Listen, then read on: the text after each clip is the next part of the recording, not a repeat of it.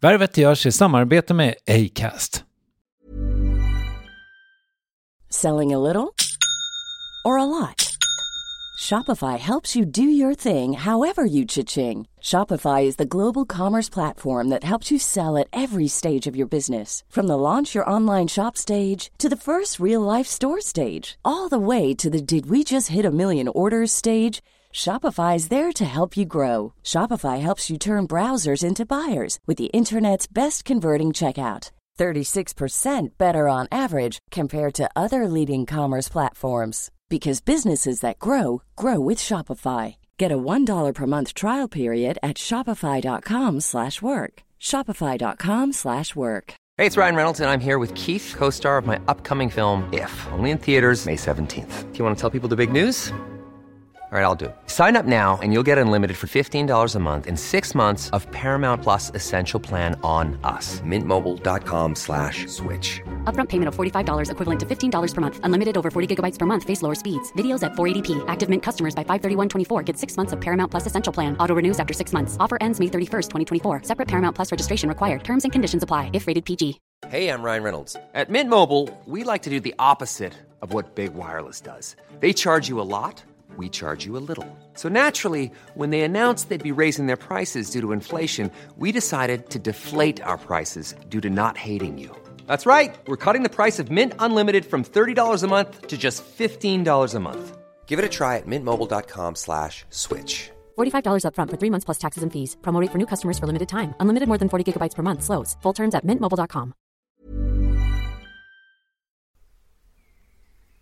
Värvet presenteras i samarbete med Nasonex, utomhusmöjliggöraren, som de inte kallar sig av någon märklig anledning. Men det är i alla fall Sveriges mest köpta antiinflammatoriska nässpray mot allergisk snuva. Och nu kommer ett litet test, så fram med papper och penna du som lyssnar, nu kör vi. Fråga 1. Vill du vara ute mer i naturen?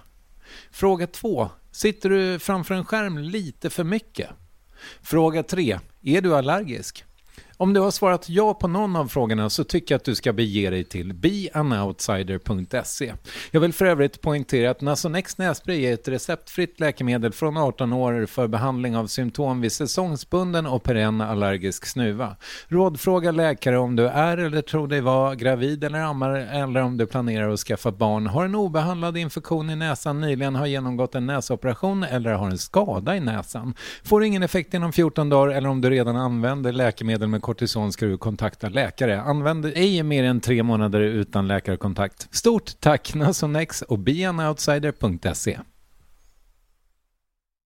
Det här är den förkortade versionen av Värvet. Vill du höra hela konkarongen, återvänd till Acast-appen till exempel. Hur som helst, trevlig lyssning.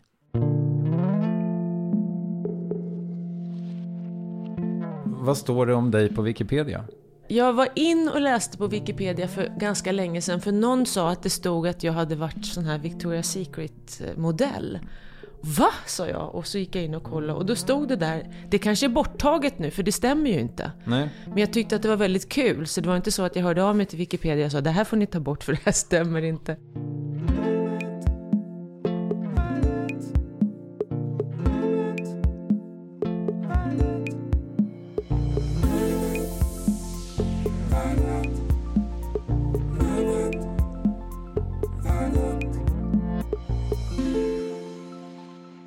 Bland de som syns i kommersiell tv eller möjligen i media överhuvudtaget är hon en av de allra mest rutinerade programledarna. När TV4 startade sina sändningar på riktigt 1992 efter att det statliga televisionsmonopolet brutits i slutet av 80-talet var Agneta Sjödin en av de första som dök upp där. Och sen var hon kanalen trogen, gjorde Tur i kärlek, Fångarna på fortet, Jakten på den röda rubinen, Sikta mot stjärnorna, Let's Dance, Agnetas nyårskarameller och så vidare. Ända fram till för 3-4 år sedan då det nådde media att hon och TV4 gått skilda vägar. Men hon försvann inte för det. Dock har hon allt mer fokuserat på sitt skrivande och fått ur sig ett 10-tal böcker, exempelvis den delvis självbiografiska romanen Drömdagboken som skildrar just, kanske inte Agnetas men huvudpersonens uppbrott från en tv-kanal där hon jobbat i typ 27 år när hon slutar. Och i sommar ser du henne i tv igen, men innan dess hör du henne i, du gissade det, Värvet. Här är Agneta Sjödin. Hur känner du för att åldras? Nu fyller jag 54 i sommar och jag tycker att det känns så skönt. Hjalmar Söderberg, han har sagt, jag har använt det här citatet i några av mina böcker, och jag tror att det är så här att det är skönt att bli gammal, att vara ung är för jävligt, har han sagt. Och jag tycker att det, och idag tycker jag det stämmer ännu mer än vad jag tyckte att det gjorde för 10 år sedan. För att jag förstår precis vad han menar. Det blir en frihet när man blir äldre, för att man har fått samla på sig tillräckligt mycket livserfarenhet, varit med om saker och känt att man har överlevt de här grejerna. Det var inte så farligt. Så jag känner att jag har blivit mycket coolare, mycket mindre orolig för vad folk ska tycka.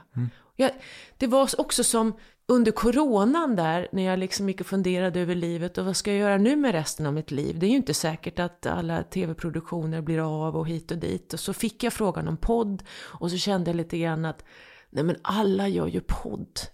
Ska jag också liksom? Så var jag lite grann. Och så tyckte min dotter, ja men mamma, det är ju väldigt många som håller på med tv också. Och det gör ju du med. Så att det är ju inget bra argument. Och det hade hon ju rätt i. Men sen när jag kom på vad min podd skulle handla om, en själslig podd, då kände jag, ja men det här är ju spot on. Det här är ju något jag hållit på med i 23 år.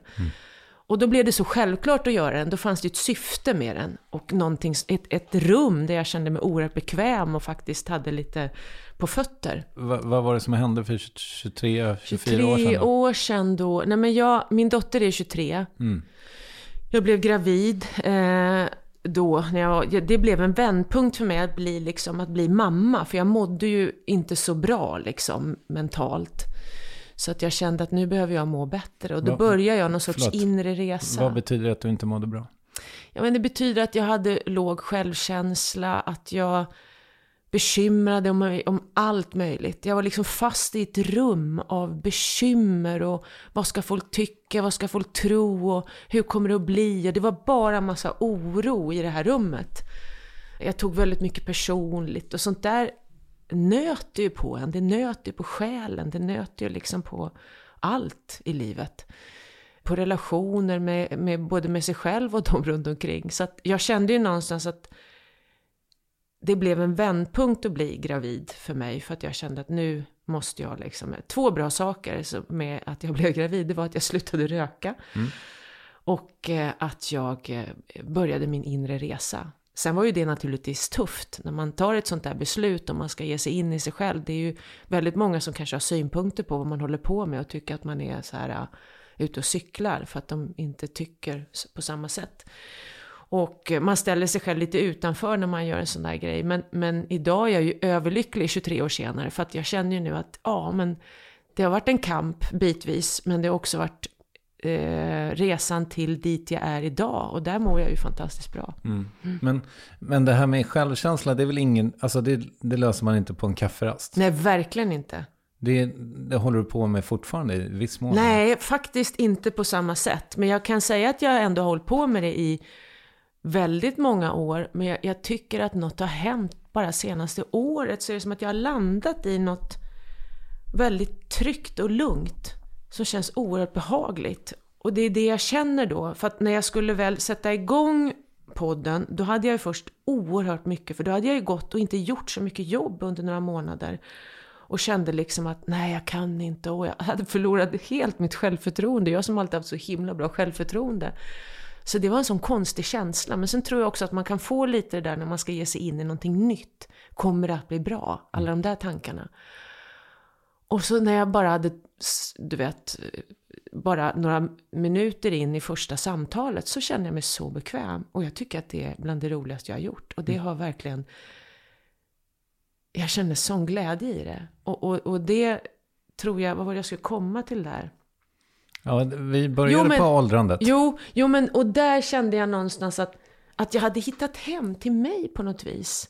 Så här 23 år senare. Lite grann det där som jag tyckte att jag var i när jag var barn. För jag var lekte väldigt mycket på egen hand och hade livlig fantasi och var mycket i den inre världen. Och sen i tonåren och allt vad det innebar och så kändes det som att jag stack iväg från allt det. Så det var som att jag kom hem till mig själv på något vis. Och det det är himla härligt. Det är väldigt viktigt att trivas i sitt eget sällskap och gilla sig själv eller älska sig själv. Det är väldigt viktigt att nå dit som människa. Livet blir bättre. Men vad innebär, för det här känns så jävla långt bort för mig.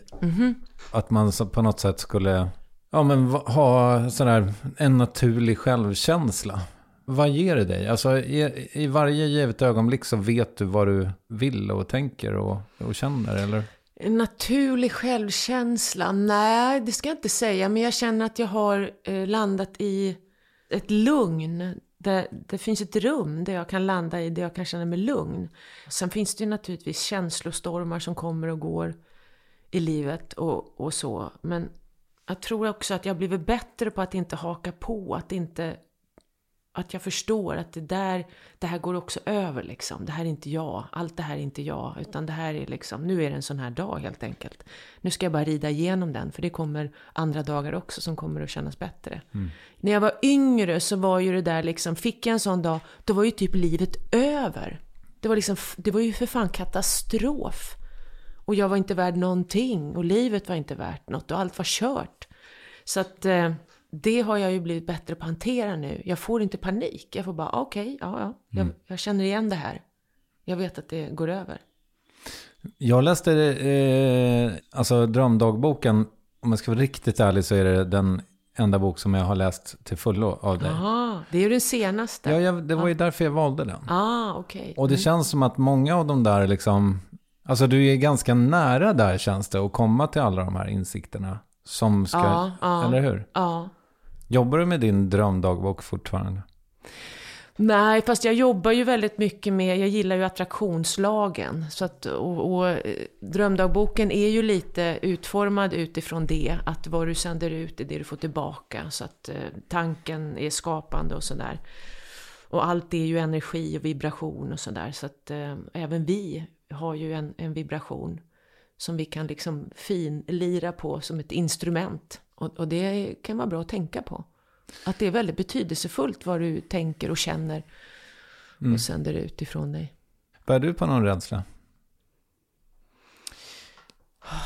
Jag jobbar ju med de här bitarna då, som sagt. Bär jag på någon rädsla? Jag är ju, även om jag jobbar extremt mycket, jag tror aldrig jag jobbar så mycket så att jag nästan är så här, nu får jag har sagt nej till saker nu. Jag har liksom verkligen på riktigt sagt nej för att jag har känt att det här går inte ihop. Och det jag känner att jag jobbar jag går upp så här vid 6 och sen håller jag på och jobbar typ till klockan är 19. Och så. Men det är saker som jag ändå vill göra. Så att min utmaning just nu är att inte gå in i stress. Att så fort jag märker att pulsen ökar så sätter jag mig ner liksom och bara försöker djupandas och vara här och nu.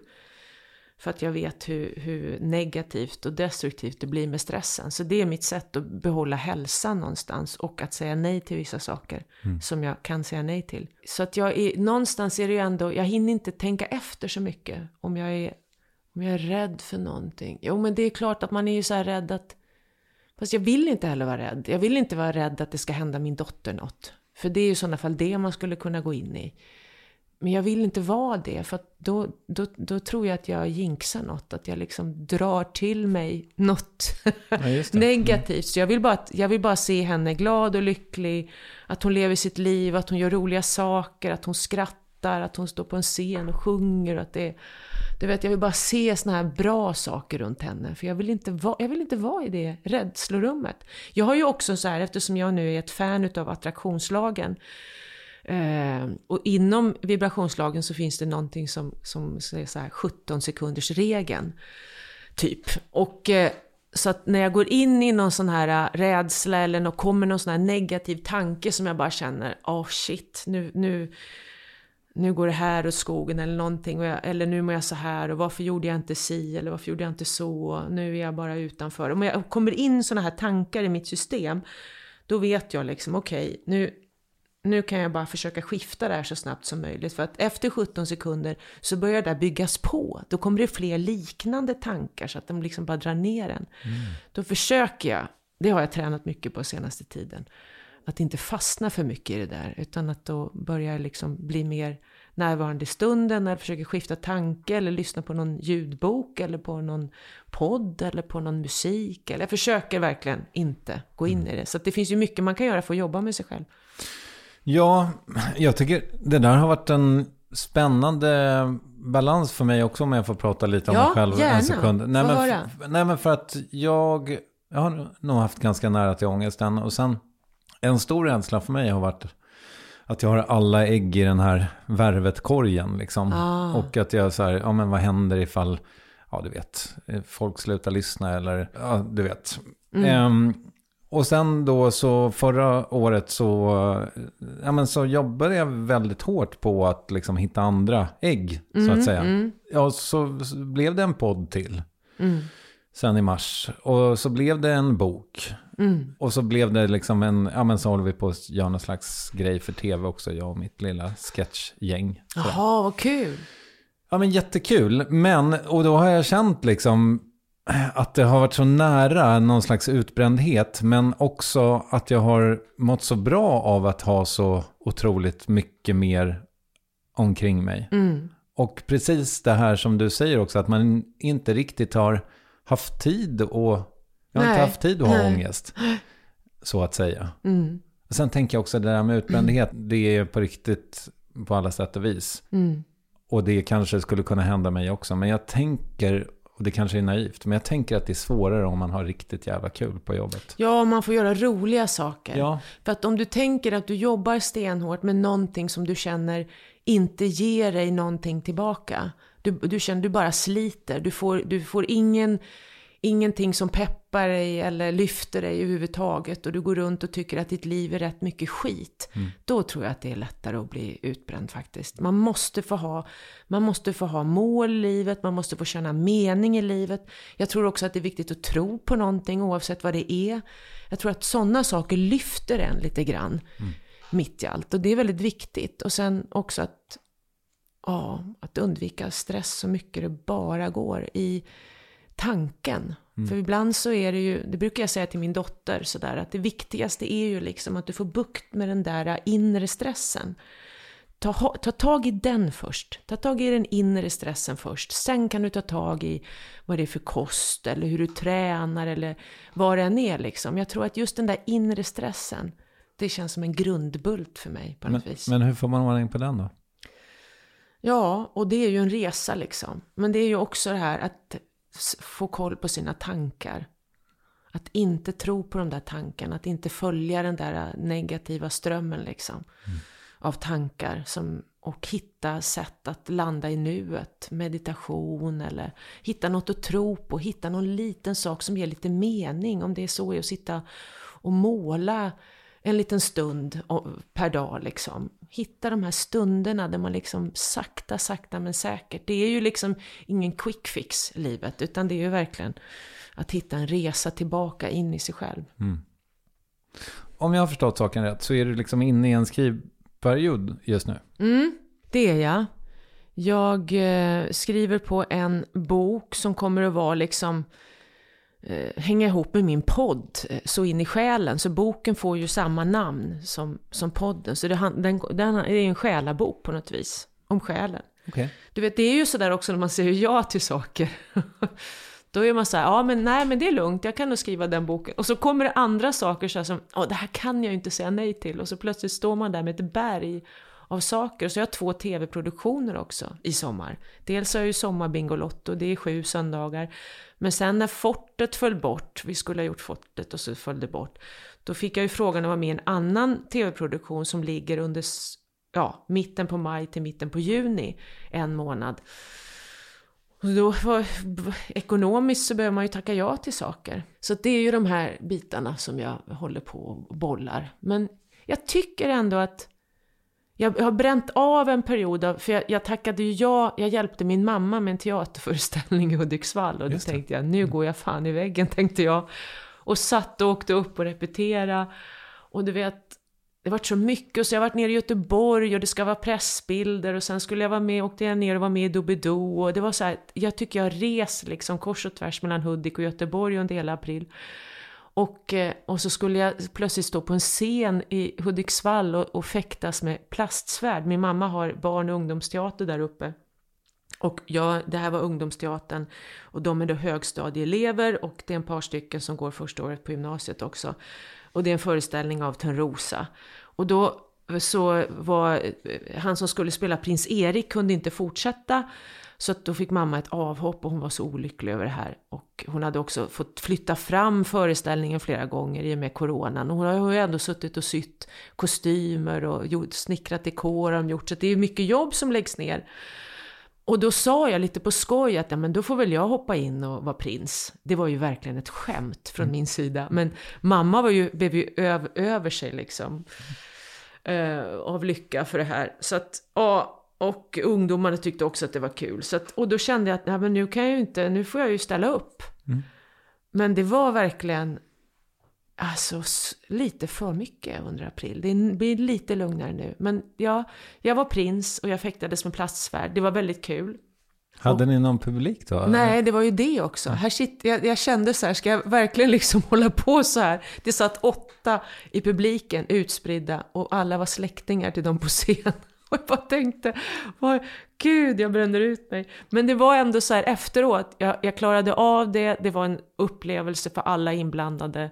Och det var ändå, det gick ihop. Så att det var ändå kul. Så att jag lyckas verkligen hantera saker utan att det blir för mycket. Men nu har jag ju liksom rensat lite för att skriva, och det vet ju du också då om du sitter och skriver på en bok. Det är svårt för folk att förstå kanske som inte skriver, men man måste frigöra väldigt mycket tid för att skriva. Och du måste ha en skrivprocess är också, för mig är det lite grann så där, början av dagen det är en uppstartsträcka innan jag liksom, det är min morgonpromenad där jag liksom bearbetar olika tankar. Så att det tar så där, det kan ta 3 timmar innan jag kommer igång och börjar skriva. Och då flödar det som 17. Men så att man behöver liksom dagar med fri tid för att kunna skriva helt enkelt. Så är det. Man kan ju inte skriva hur länge som helst heller. Nej. Eller jag vet inte vad du säger, men jag fick det rådet i alla fall. För jag satt ju liksom och försökte stånga mig blodig och skriva hela dagar liksom. Men jag är inte förmögen till det. Och det var någon annan som sa också, du kan inte skriva mer än 3 timmar. Nej, det är faktiskt sant. Och så var jag i början också. Att jag verkligen så här försökte stånga mig blodig och kämpa mig ur liksom. Och jag fick ingen bra balans i det. Så att jag tror mer på nu att man avsätter den här tiden och så gör man något annat. Man kanske till och med våga drista sig till att boka in en middag med en kompis eller någonting. Men så gjorde jag inte förut. Men nu försöker jag ändå liksom ha den balansen lite mer. För att man måste få in liksom lite inspiration och lite annan energi i livet också än att bara pumpa ur sig text. Verkligen. När kommer din bok ut då? 27 september.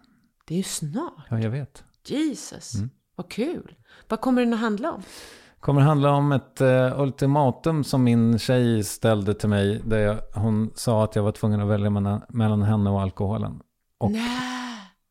Ja, och sen min då kamp för att äta kakan och ha den kvar. Jesus, vilken kamp. Det där. Vill du komma och gästa min podd och prata om din bok? Ja, men gärna. Ta det till hösten. Den här kampen låter ju superspännande. Ja. Och den är inte slut. Nej. Hey, I'm Ryan Reynolds. Recently, I asked Mint Mobile's legal team if big wireless companies are allowed to raise prices due to inflation. They said yes. And then when I asked if raising prices technically violates those onerous 2-year contracts, they said, "What the f*** are you talking about, you insane Hollywood ass?" So to recap, we're cutting the price of Mint Unlimited from $30 a month to just $15 a month. Give it a try at mintmobile.com/switch. $45 up front for 3 months plus taxes and fees. Promo rate for new customers for limited time. Unlimited more than 40 gigabytes per month. Slows full terms at mintmobile.com. Life is full of awesome what-ifs, and some not so much, like unexpected medical costs. That's why United Healthcare provides Health Protector Guard fixed indemnity insurance plans to supplement your primary plan and help manage out-of-pocket costs. Learn more at uh1.com. Quality sleep is essential. That's why the Sleep Number Smart Bed is designed for your ever-evolving sleep needs. Need a bed that's firmer or softer on either side?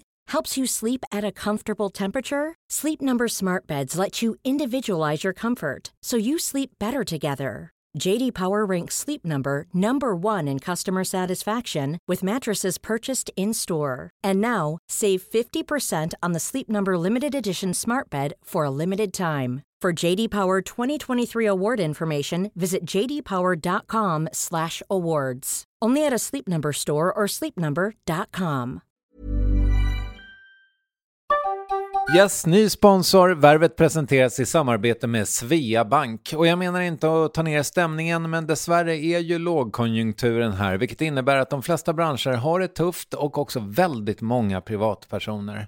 Jag vet själv vad det är att ha en trasslig privatekonomi. Det var struligt i många år för mig och låg ofta post i hallen med trista logotyper i ena hörnet. Och jag hade också i flera års tid ett helt gäng betalningsanmärkningar.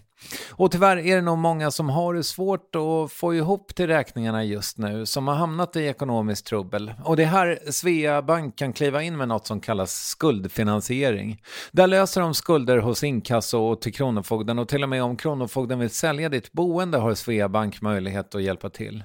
I den här tjänsten får en personlig handläggare som gör en grundlig genomgång av din ekonomiska situation. De tar kontakt med dina kreditgivare och när ett lån beviljats löser de dina skulder åt dig och samlar dem i ett enda lån med en avbetalningsplan som din ekonomi klarar av. För om du har hamnat i klister, du är inte ensam och kanske kan det här hjälpa dig. På svea.com/skuldfinans kan du läsa mer. Tack Svea Bank. Jag hade en fördom om din podcast och kanske till och med att jag har hört dig säga någonting i den riktningen. Men fördomen är att det här egentligen var ett tv-format som ingen nappade på. Nej, det var inte så att ingen nappade på det, utan det var en tv-idé som jag hade. Och sen hade jag börjat prata med en kompis som är chef på ett stort tv-produktionsbolag, och vi hade bollat den här idén lite grann. Men grejen är att alla produktionsbolag har ju så otroligt många liksom, idéer som ligger så här, som tar tid innan de kommer igång. Så att jag hade bara skissat och mejlat henne och sådär. Och sen när jag kände att det här kommer att ta tid. Sverige är inte heller riktigt moget kanske för den här sådär.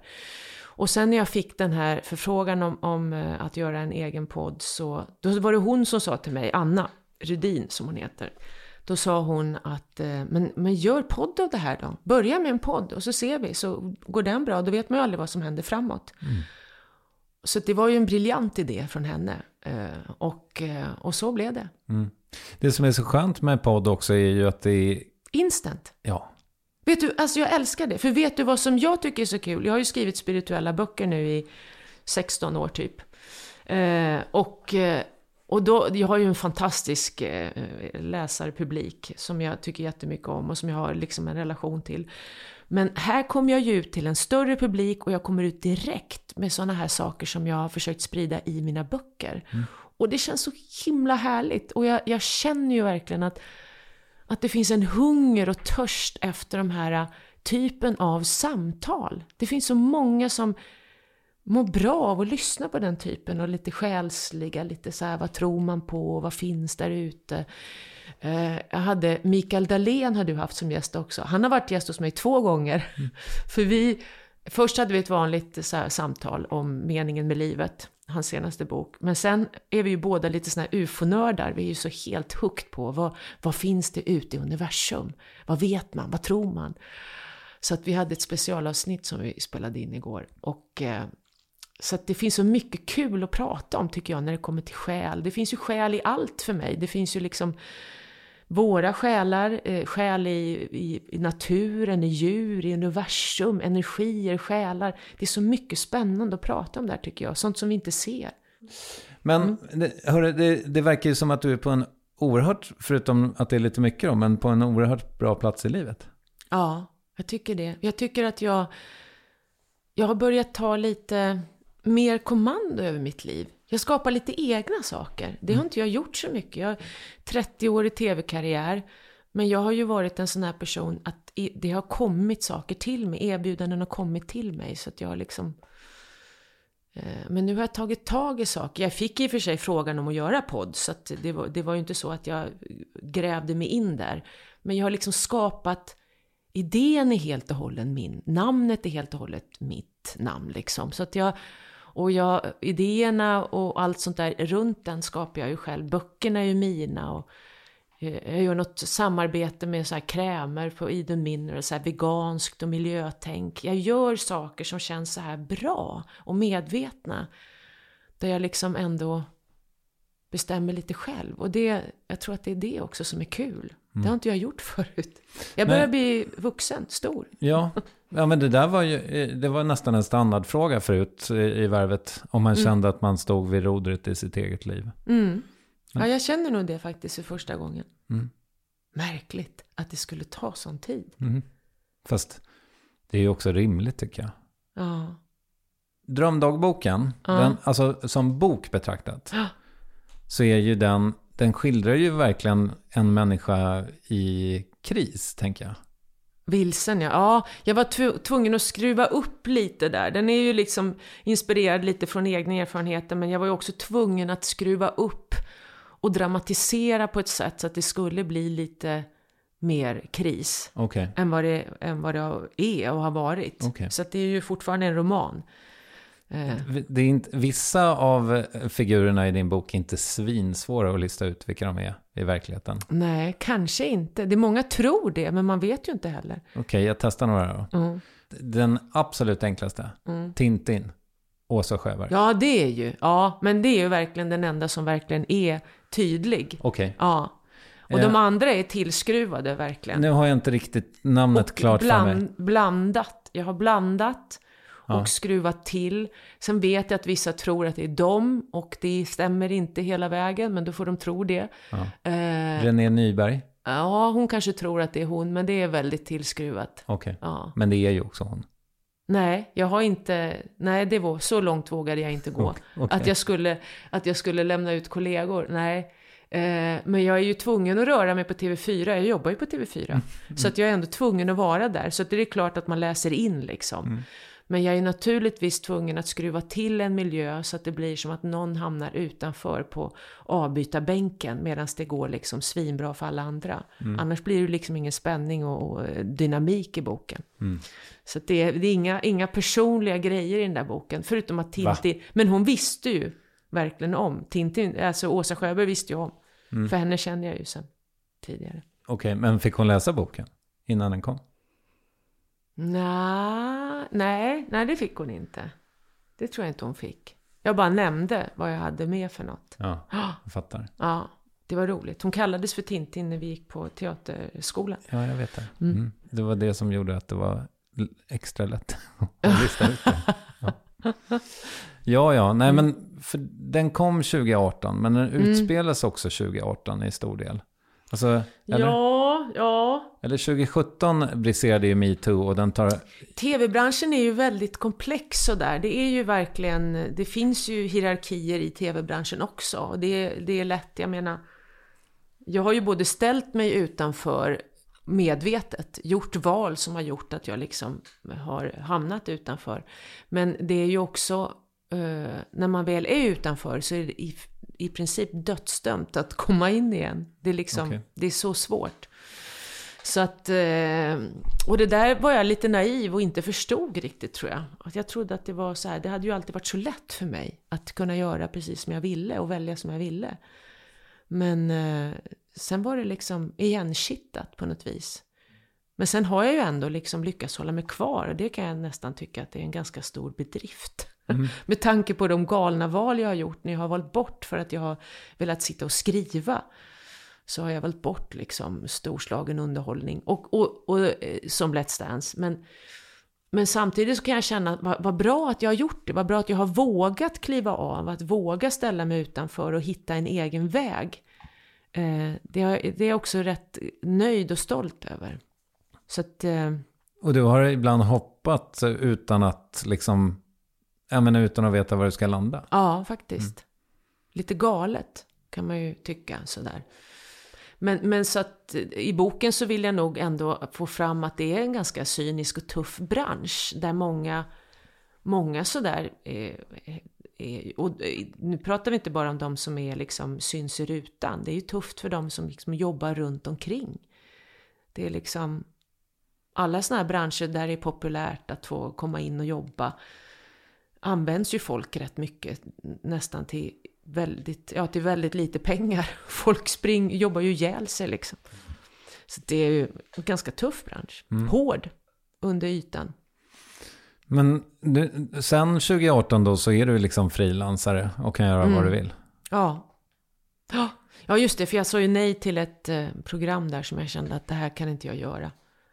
Det kändes som det hade varit spiken i kistan att göra det för min karriär. Så jag kände, nej, jag kan inte. Och då, när jag tackar nej till det, då försvinner ju mitt avtal med TV4. Och grejen är ju också att branschen förändras, finns inte samma ekonomi, så de har ju successivt avslutat avtal med vissa för att de inte har råd att ha den här typen av exklusiva avtal.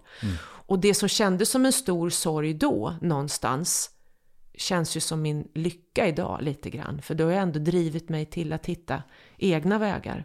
Och jag är väldigt glad över det, för jag tror att det får mig att må bättre än att jag desperat ska klänga mig fast vid någonting som jag inte vågar släppa. Och i boken då så känns det som att bara du släpper taget så kommer det nya till dig. Men var det så i verkligheten också? Ja men det är ju, alltså sett i backspegeln så har det ju varit så. Även om jag har känt att jag har känt mig nästan utfryst på något vis. Och inte, du vet, jag hade så mycket idéer, du vet, när jag var i det där. Men det är väl också sättet att jag inte riktigt har inte känt att jag riktigt har fått den där chansen som jag ville ha, kan jag tycka. Men det är väl mitt sätt att lägga fram det. Du vet, jag är ju inte heller den här som håller på och tjatar in saker. Jag tror att man måste vara väldigt enträgen och ha liksom stånga sig in och tjata och ligga på och ligga i. Och det har inte riktigt jag i mig. Men det som ändå har skett har ju liksom lett till bra saker. Så att det har ju funnits en mening med det, kan jag ju se efteråt. En grej som jag var nyfiken på med dig. Har du känt att det har varit svårt att få uppmärksamhet för ditt skrivande? Ja, absolut. Ja. Men de som läser mina böcker, de har jag ju fått väldigt fin kontakt med. Men jag tror att om inte jag hade varit tv-stjärna innan, utan bara hade gett mig in och skrivit mina spirituella romaner och så hade det kanske sett annorlunda ut. Men jag tror att det här tv-stjärna stämpeln ligger mig lite i fatet. Det roliga är också nu med podden att den respons jag har fått från vissa människor är att men jag hade inte alls den här känslan av att du var så här och du är ju en helt annan människa än vad jag trodde. Och det har ju de som har läst mina böcker har ju fattat det för länge sedan, att jag är någon annan än bara den som springer runt på fortet. Men i podden har jag fått en ny publik som kanske inte har hunnit med att läsa mina böcker eller inte kommer att läsa mina böcker, men de lyssnar på en podd. De hittar ju vem jag är liksom under tv-fasaden. Och det tycker jag är härligt. Fantastiskt härligt. Men jag tror att böckerna hade nog fått en annan chans. Men det gör inte så mycket nu heller. Jag älskar ju mina böcker. Jag älskar mina romaner. De är ju som mina barn. Men det var länge sedan jag skrev. Mina favoritromaner är de här lite mer spirituella. Den om Lucia, den om Jakob Sebedaios, Lärjungen. Som sägs ligga vid pilgrimsmålet i Santiago de Compostela. En kvinnas resa. Flickan från paradiset som är som en spirituell en saga för vuxna. Det är väl mina favoriter när jag får gå in i det lite mystiska rummet. Så att nästa roman får nog bli en sån igen. Ja, jag fattar. Har du idén till den?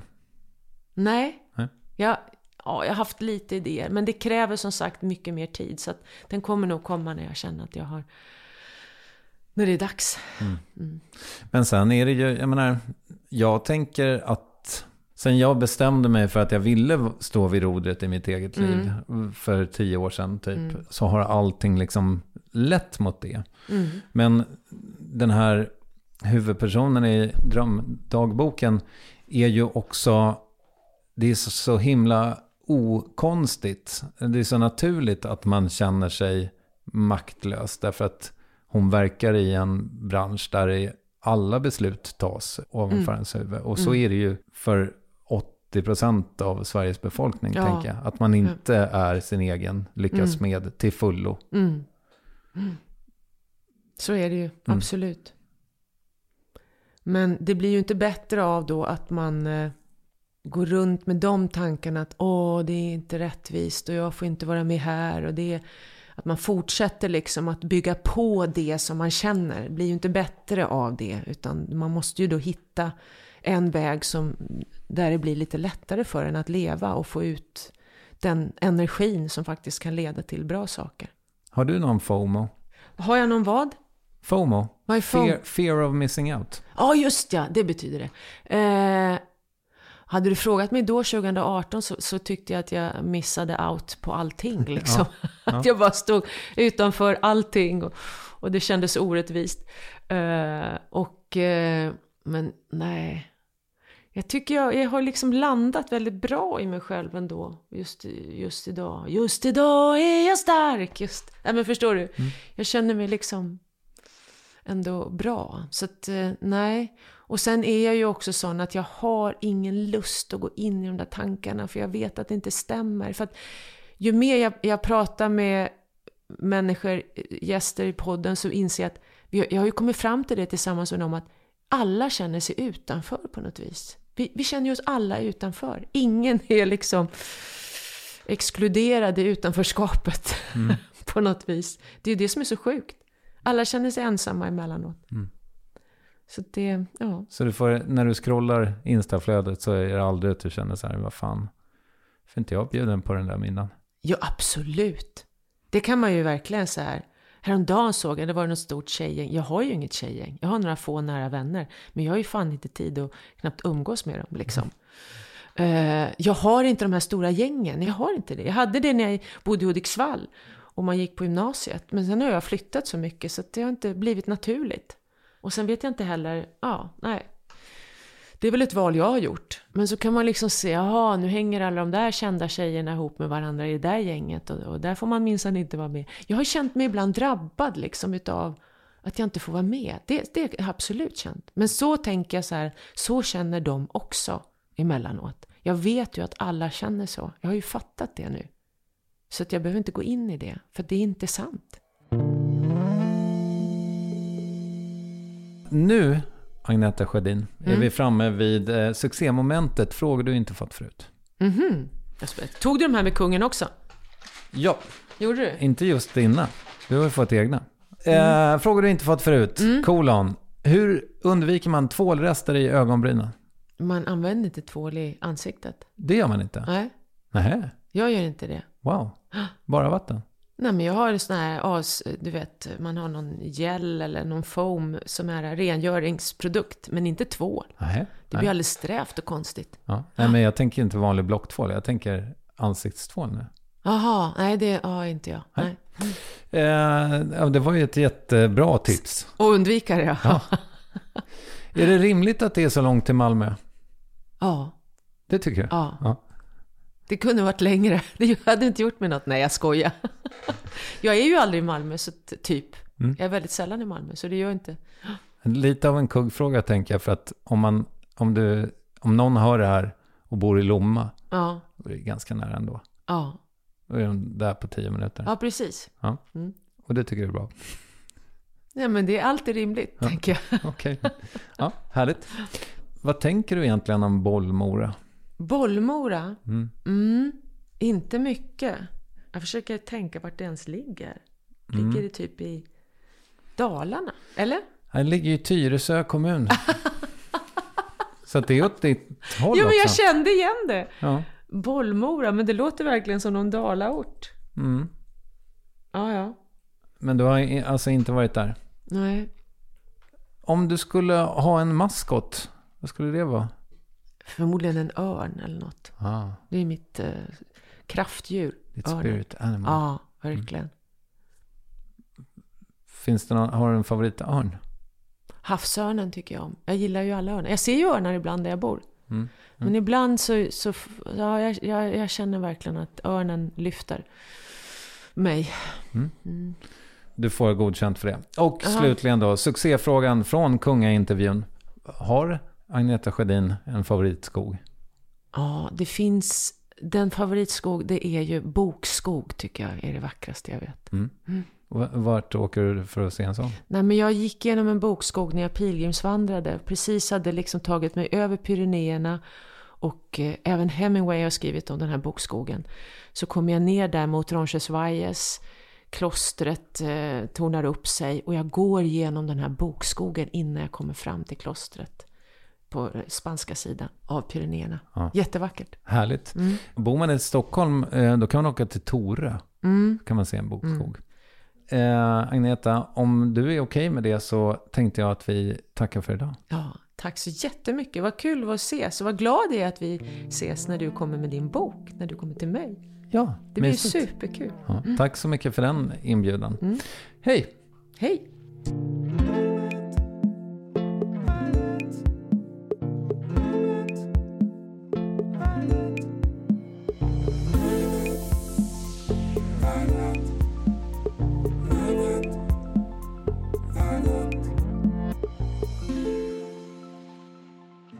Agneta Sjödin, på en bra plats i livet lät det som. Innan jag släpper iväg dig vill jag göra reklam för en grej. I dagarna kommer ett specialavsnitt av Värvet, det jag sålde i Musikhjälpen, och jag väntade det mig absolut inte, kan jag säga, men det blev otroligt mycket känslor, även från mitt håll.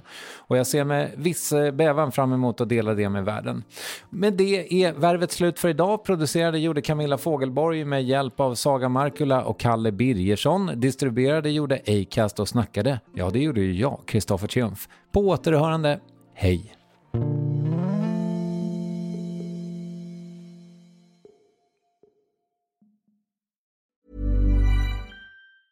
Hi, I'm Daniel, founder of Pretty Litter. Did you know cats tend to hide symptoms of sickness and pain? I learned this the hard way after losing my cat, Gingy. So I created Pretty Litter, a health monitoring litter that helps detect early signs of illness by changing colors, saving you money and potentially your cat's life. Pretty Litter is veterinarian developed, and it's the easiest way to keep tabs on your fur baby's health right at home. Go to prettylitter.com and use code ACAST for 20% off your first order and a free cat toy. Terms and conditions apply. See site for details. Planning for your next trip?